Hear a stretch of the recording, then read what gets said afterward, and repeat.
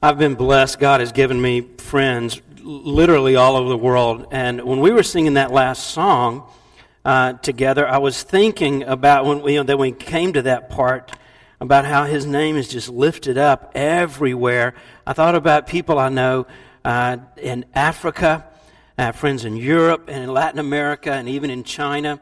It just spread around. And I thought about how it goes from dawn to dark, as we move through that cycle, and how His praise, and in the weekend, and as we worship as the body of Christ and as His church, it just goes all the way around the world. It's just a cool thought to me, and I just love that idea that we're worshiping Him, and that I have people that I'm praying for in other places, and they're praying for me, and we send notes and texts and messages back and forth, and it's just a beautiful thing. It's just a beautiful thing. We're going to wrap up today a series we've done.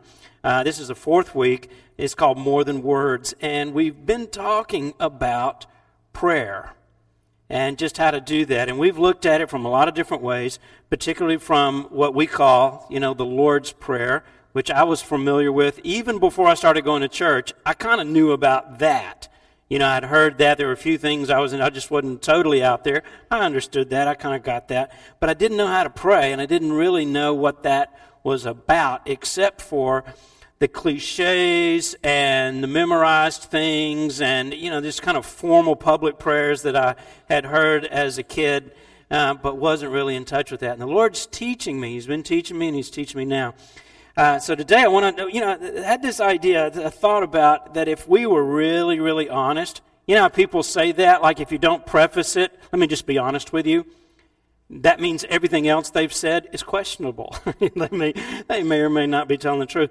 But if we were all honest, we'd say the biggest reason that you don't pray, or that you quit praying, or that you're not really fascinated about it and you don't do it, is because we get frustrated about the fact that sometimes, it just doesn't seem to work. Right? Have you ever prayed for something one time expecting an immediate answer, and you just had that, and you knew it was going to happen and it didn't happen? And you didn't get what you wanted? Or have you ever prayed for something repeatedly, and you knew, like, as best as I know, without playing any games, I think this is in God's will. I'm not asking for something weird or crazy or, God, I'm just praying your heart, and I really think this is it, and I'm going to keep doing it. And either He didn't give it to you, or He didn't do it, or it didn't unfold, didn't happen like you thought it would or kind of hoped it would. I've had that happen to me a lot of times. And that causes a real problem in our culture, and I think it causes a real problem in our personal lives. There's a guy, he's one of the most astute observers of social trends in America that I know of. His name is Daniel Yakelovich. And he said that there was a cultural shift that occurred sometime in the 70s, which was like my generation. And so I kind of get this. Before then, society valued self-denial, or what is known as deferred gratification or delayed gratification. But somewhere in the 60s and 70s, the rules changed. And where there used to be an ethic of self-denial, there emerged, and I think exploded, a culture, an ethic of self-fulfillment. So we began to want our emotional needs, satisfied right away. I want everything fulfilled. I want it to happen right now. And I'll be honest with you, I've bought into this in a lot of ways without even realizing it. I don't want to sacrifice. I don't want to wait for anything. And I have been somebody like between those two generations that I can step back and see that, not just in culture, or those young people, but I can see it in me. I see it in my life. We're so used to getting instantly, what we want that we're not even aware of it in our expectations when it happens. But it'll come to you in moments, like when you're on Netflix and it's buffering. And you're thinking, really? Seriously? Or you're texting somebody and you're waiting for their reply. And you're going, this is taking forever. And you think, wow, what's happened to us? We've just become that culture that wants things, and we kind of expect that to happen right now. So you take that idea and think about the fact that under that environment with those expectations, prayer is going to lose out. Because, guys, it requires discipline, and it requires perseverance and sacrifice. And it's not always real easy to measure the results, especially right away. Answers to prayers, and I can tell you, just from my experience, they are not always immediate. In fact, oftentimes, that's not the case. So it's hard. We're going to look at a text today where Jesus deals with this difficult side of prayer. And he's going to tell us not just what to pray and where to pray and some of the issues that we've looked at over the last couple of weeks, but he's going to tell us how to pray so that you know that God is hearing you even when it seems like he's not listening. And come on, you've prayed those prayers, right? You've prayed and you've thought, I'm just going to stand right here and just kind of get a little sun, just kind of work on my tan. I'm going to think about this. There are times you prayed and you think, God, I don't even know if you're listening. I don't know. And so the next time you think, what's the use? Well, let's look at that. So the first big idea that I want you to get is to pray relentlessly. Pray relentlessly. Jesus tells this story, and it's only found in Luke's gospel. And I love the fact that Jesus is such an amazing storyteller. Did you know that your brain is wired to receive information through story better than any other method of learning or remembering things? That's why I could say, okay, you had a physics exam last week or a chemistry exam. Tell me back again what was on the test. And you think, I don't remember. I just kind of memorized it for the test. But I can say, tell me about the latest great movie that you saw or the last book you read. Oh, okay. Well, I don't want to spoil anything because I remember every detail. That is just built into us. We remember story. So Jesus used that method of teaching all the time. And here's a story that he told in Luke chapter 11, beginning in the 5th verse. And then he said to them, suppose that one of you has a friend, and he goes to him at midnight and says to him, and midnight is not such a, in our culture, particularly near a campus, that doesn't work anymore. Let's say 4 a.m., because midnight is like the middle of day to you. Okay. It says to him, friend, lend me 3 loaves, for a friend of mine has come from a journey, and I have nothing to set before him. And from inside the answers, he says, do not bother me.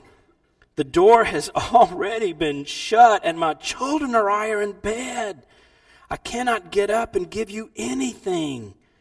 I tell you, even though he will not get up and give him anything because he is a friend, yet because of his persistence, he'll get up and give him as much as he needs. Now, this story is so cool. It revolves around 3 friends. First, there is a friend to feed. And we've all got those friends, or you are those friends. This man has a friend. He shows up on his doorstep. It's late at night. He's unannounced. He's looking for a place to stay and something to eat. I've got this guy. I've got to feed people. And then there is a friend in need, because the man who's supposed to take care of him, he doesn't have anything for him to eat. He wasn't ready for that. The shelves are empty. Publix has closed. Kroger's closed. Walmart's not been invented yet. He can't get anything. Then there's the friend in need. There's a friend who lives up the street. He just went shopping today. He could probably take care of that. He could help us. So the friend in need can help the friend in need to give food to his friend to feed. Okay. In Middle Eastern culture, and this is not just true back then, it's true now, if a visitor comes to your home, you're expected to take him in. I was on a mission trip once, and we had already eaten, and we got to this home, and they had prepared this meal. And I said, yeah, I'm not hungry. Thank you so much, but I've already eaten. And this pastor, who's a friend of mine, pulled me aside and said, Dan, it would just be incredibly rude of you not to eat, because this is what they do. They extend hospitality, and it's just, you got to do this because it's a custom there. Well, the same is true in this place. And a friend is a person who comes along and they're in need, and you're expected to give him shelter and food. In fact, the entire community was responsible to help you in case you couldn't do it. It's like on everybody. So the host in this parable has real problem. He has a late night guest who's shown up at his door. It's too late to send out for pizza, and he's hungry. He doesn't have any food. What do you do next? Well, the host has a choice.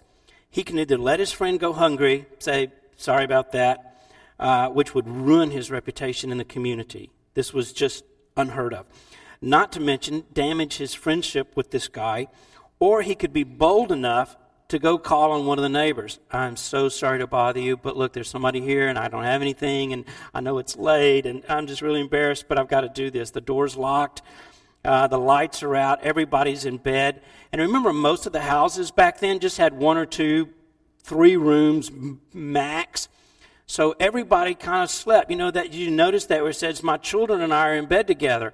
And some of you who've never had kids think, well, that just sounds weird. Those of you who had kids, you know exactly what that's like. And you know what it's like to get the baby asleep, to get the children to sleep, and then somebody knocks on the door and you're going, oh, no, I can't move.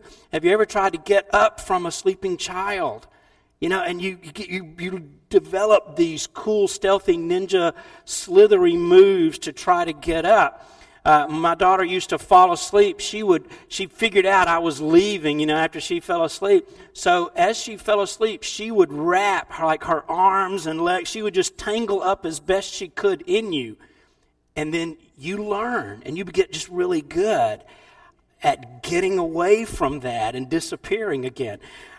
That was this guy's problem. He's like, I can't believe you're here at midnight and the kids, you're going to wake up and now mama's upset because you woke the baby and all of these things are going on. What kind of attitude is this guy going to have if he's going to do what needs to be done to take care of his friend? What will move that neighbor to give in and say, okay, you know what, I'm going to meet the need. I'm going to take care of this. Well, the key word and the idea in this whole story is in verse 8. He said, I tell you, though he will not get up and give him the bread because he is his friend, it's like when you ignore the phone call, when you don't answer the door and you pretend that you're not there. It says, yet because of the man's boldness, his boldness, he will get up and give him as much as he needs. Now, the Greek word for boldness, and I always like to mention the Greek because then I'm well trained. It's only used one time in the Bible. Check that out. And if you're studying vocabulary, it's going to be a long time before you get to this word because it's used once in the entire Bible. And it's a word that combines the concepts of boldness with shamelessness. It's just the audacity of that kind of a thing. Just asking for somebody's going, I just can't believe he's asking. Well, he is. And we've seen people like that. We've been people like that maybe. Now keep in mind who the characters in this story represent. The host in the story, that's you and me. The neighbor is God. And many people have said this parable teaches that the way you get your prayer answered, and this is what I was taught, the way you want to get your prayer answered is just wear God out. I mean, oh Lord, here I am again. I'm not going to stop till you answer. That's kind of the idea that we get from this. And it's like every day the Lord turns around and there you are. Pray. And he says, all right, fine, all right, I'll do it. Because that worked with your parents, right? At least some of you. You've got those parents that say no, or go ask your mother, or go, and they just keep, please, can we everybody's going to be there. And you sat, and you sat, and you just keep going and going. And finally, the parent goes, all right, you know what? Fine. But it's with that kind of attitude, and you've sort of changed what they'll do for you, but you haven't changed their heart. We'll talk about that another time. That's a little risky there. But that's kind of what happens. And we get that idea. That's what this parable's about. And that's what it's teaching you to do. I just want you to know, I don't think that's true. God is not, some grumpy neighbor that you've got to beat on his door and he doesn't want to deal with you, but you just finally talk him into it. That's not what this is about. God is a loving Father. And he's ready, and he's willing, and he wants to meet your needs. What he wants for us is to come to him and to be bold about it. He goes, don't be embarrassed. Come on. Don't be ashamed. I want you to come in. I want you to ask me. I am here for you. So for him, the time is never inconvenient because it's never midnight to God. Just think about that. It's never late to him. He doesn't lack anything. He has what you need. You don't bother him. You are the apple of his eye. I mean, he just loves you so much. And he's not just your neighbor. He's your Father. He's your Father. And he's so glad when you ask him. I mean, he really is. I think the greatest needs that we have in life are the ones that only God can meet. Those are the things, there are going to be times when only God can give you what you really need. So we pray relentlessly, and we pray persistently. It says immediately after telling this parable, Jesus does what any good teacher would do. He makes a practical application. He goes, okay, here's the lesson. Here's the way it works in theory. Now here's your real life. That's why the next phrase is, so I say to you, here's the way this should play out. In other words, here's the point of the story. I told you the story. Now I want you to get why I'm telling you that. And so we shouldn't come to God just, relentlessly with boldness, openly asking him to meet all of our needs and the needs of others, but we should also do it persistently. I mean, just hang in there with that. And that is, determined that we're not going to quit. We're not going to quit praying until he gives us an answer one way or the other. And I think that's where your prayer life, some of them, this is going to take wings. And it's just going to be launched when you say, oh, by the way, I'm not going to stop praying. If you don't answer the first time or two, I'm not quitting. I'll see you tomorrow. I'll see you tonight. I'll be back. It says this in verse 9 and 10. Ask, this is in Luke 11, 9 and 10. Ask, and it shall be given to you, and you will find. Seek, and you will find. Knock, and it will be open to you. For everyone who asks receives, and he who seeks finds, and to him who knocks, it'll be opened.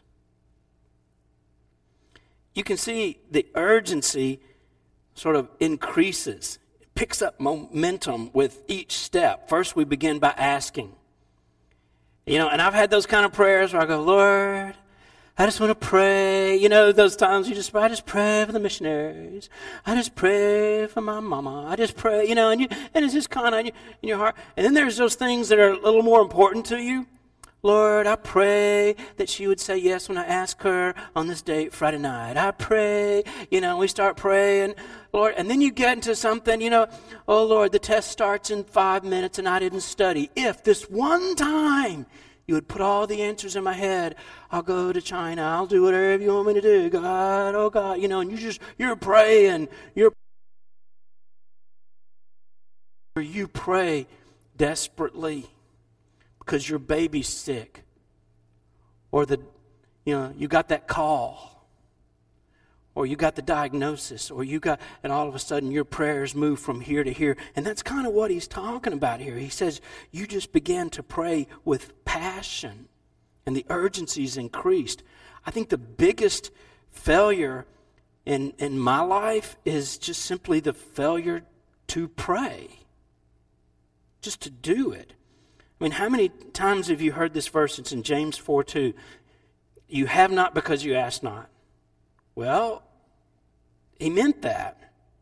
The greatest tragedy in my life hasn't been unanswered prayer. It has been unprayed prayer, unspoken prayer, times where I just didn't. And I think that might be true with you too. You just never offered up a prayer. So the first step to pray is just to simply go to the Lord and, who can meet any need that you have, and admit to Him, you've got what I need, and I'm asking you to meet that need. Now, the next step is to seek. We're to add some action, to the asking. The idea is not just take our needs to the Lord, but once you pray, then start looking around, expecting, I think God's going to answer this. I believe He is answering this. I wonder how He's going to do it. Have you ever got up or left your place of prayer, your quiet, secret place, and thought, I just have this sense that God heard that, and He's going to answer me. I kind of feel like He's on it. I wonder what's going to happen. I have had that. There are times, there was a time when I just prayed financially. I was just so dead broke, and people were coming after me, and I wasn't going to be able to take my exams. And they said, unless this comes in by this time, I start praying on a Wednesday, and they said this has got to happen by Monday. And I start praying, and I had some friends who lived in this apartment with me, and they just began to pray with me and over me. And we all got up with this assurance, God's going to answer this prayer. He's going to. So I called the financial director, and I said, hey, the money's coming. I'll have it by the weekend. And I remember one of my roommates said, maybe you shouldn't have gone that far. Maybe you shouldn't have told him that. And I said, well, I just really had this sense of God. But then what you do is you start looking around. How's He going to do it? And everybody you meet, you go, are you about to give me a lot of money? No? Okay, must not be you. Must be somebody else. You check your bank account. Yeah, I'm just calling to see what my balance is. Oh, it's the same. Just thought it might have miraculously appeared there.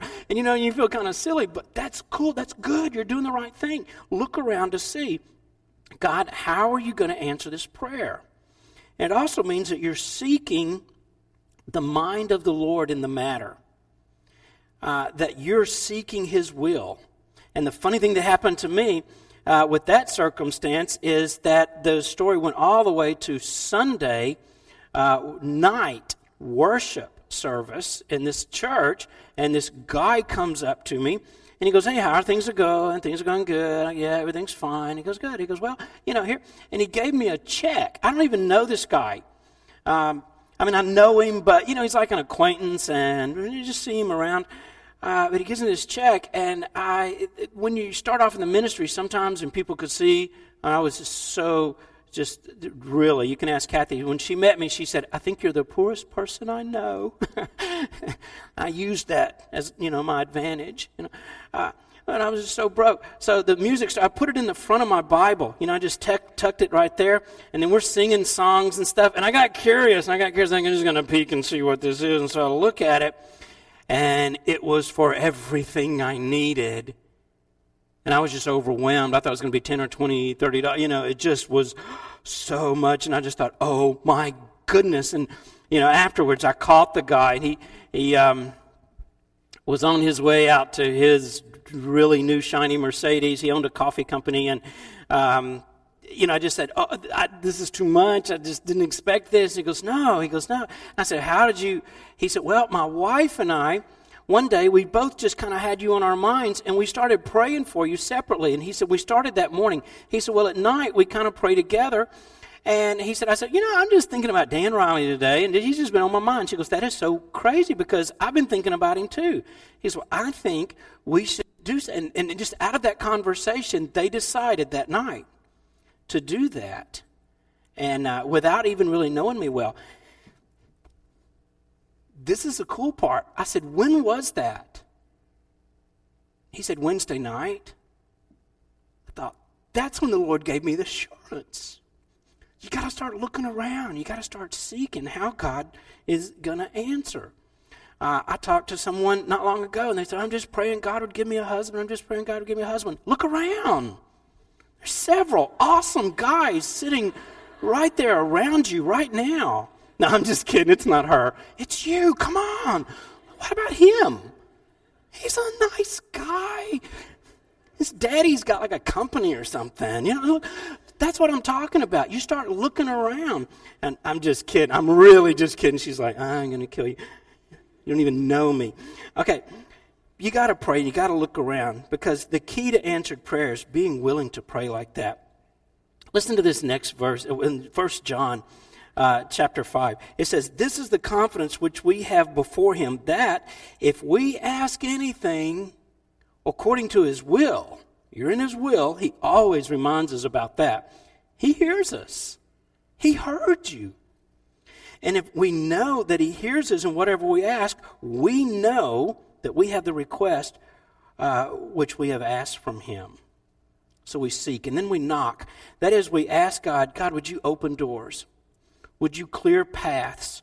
Would you provide a way for his will to be done and for our needs to be met? I don't see how it's going to happen. And sometimes you pray about things, you think, well, except there's this one obstacle in front of me. There's this one problem. Just start praying against that. Praying, God, you can push that around. You've got a solution. Now, all three of the verbs in this language, in the Greek, are in present tense.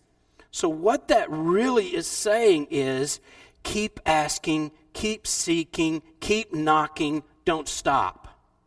Don't stop. Be persistent.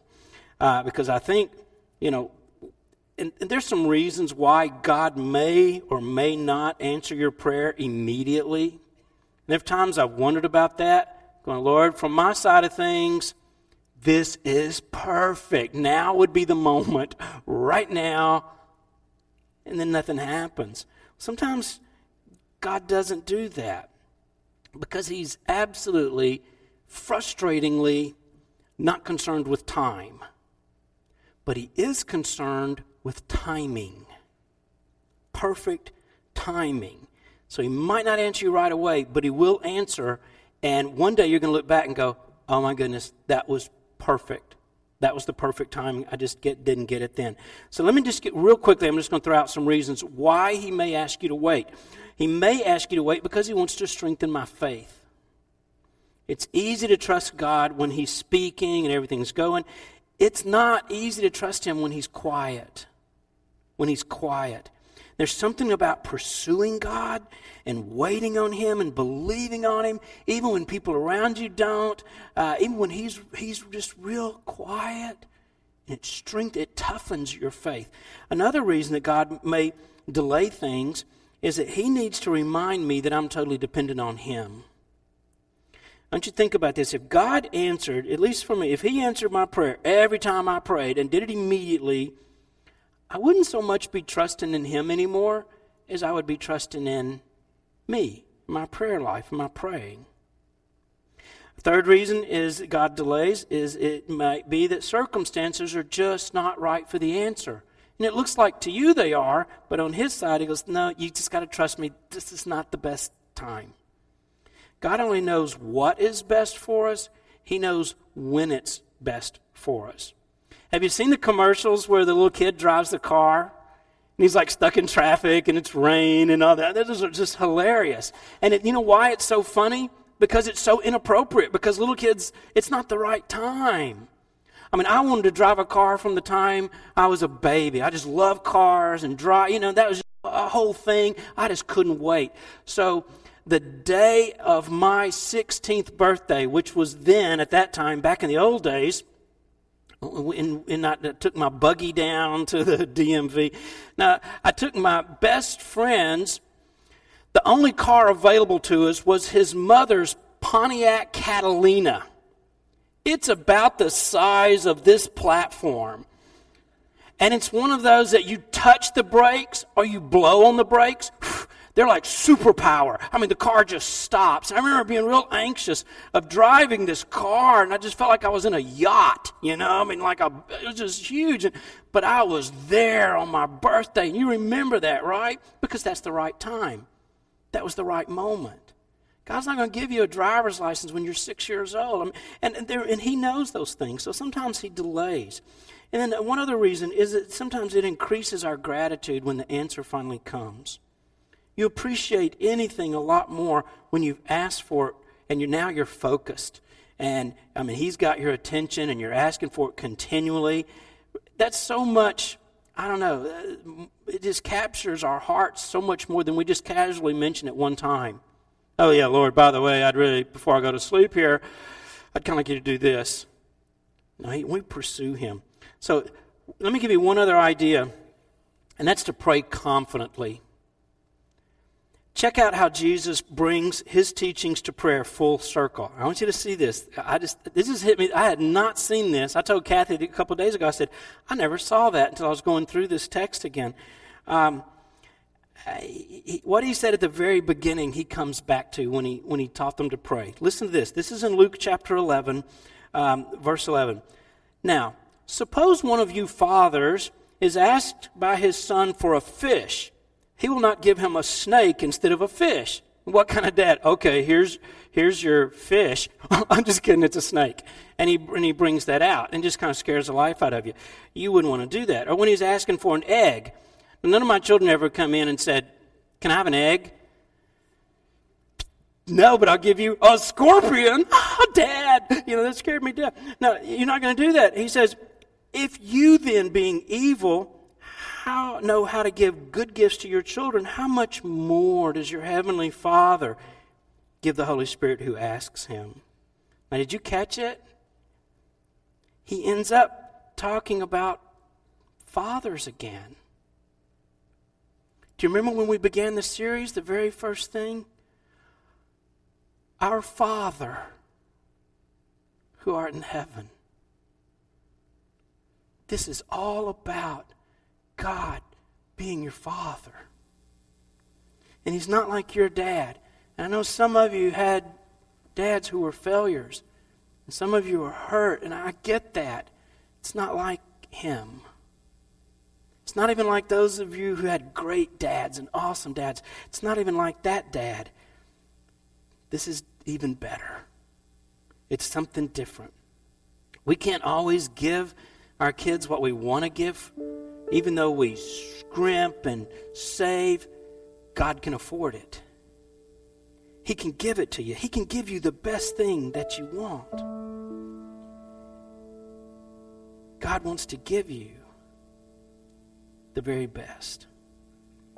So why does Jesus, He says in verse 13, He says, the Father will give the Holy Spirit to those who ask Him.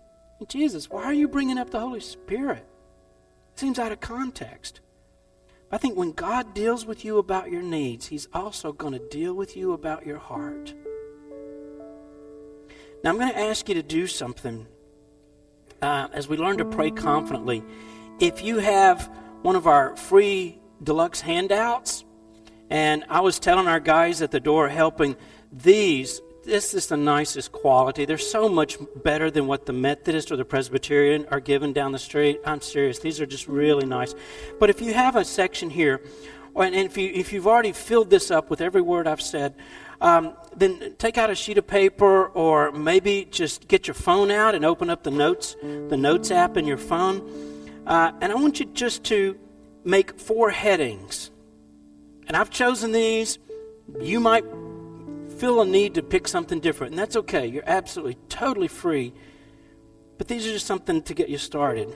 Under one column, write physical or medical. The next column, write financial. The next column, write relationships. And that might be marriage or a friendship or maybe a relationship with your parents or something. I don't just write relationships. And then spiritual. 4 columns. What I'd like for you to do in just a moment, we're going to do this song, and I really got the title of this message from this song. It's a Sanctus Real. No, it's just really beautiful. But I want you to take this opportunity to write down under each one of those columns just 1 or 2 or 3 things you need. A prayer, something you would ask from the Lord. And then you can do this right where you are. Or if you want to come down here, I love this kind of just turned into like a prayer altar, and just open that up in front of you and hide it from people who might be peeking, and just for the first time, just pray with boldness and with persistence and with confidence, and just relentlessly, God, I'm just going to give this to you. Now, right before we do this, I'm just going to ask you, let's make some promises together before we pray. First, I will not hesitate to pray because I'm afraid God might not answer. It's not going to stop me. Secondly, I will trust God to give me what He knows is best for me, what's for His glory. Third, I will ask Him daily for the Holy Spirit to control my life, recognizing that at the end of the day, that's really my greatest need. And then the last one, number 4, I will not quit praying until God tells me to. Until God releases me, I'm going to keep praying about this. All right, we're going to give you just a moment to write those down and then just to pray. Let's do that right now during this song.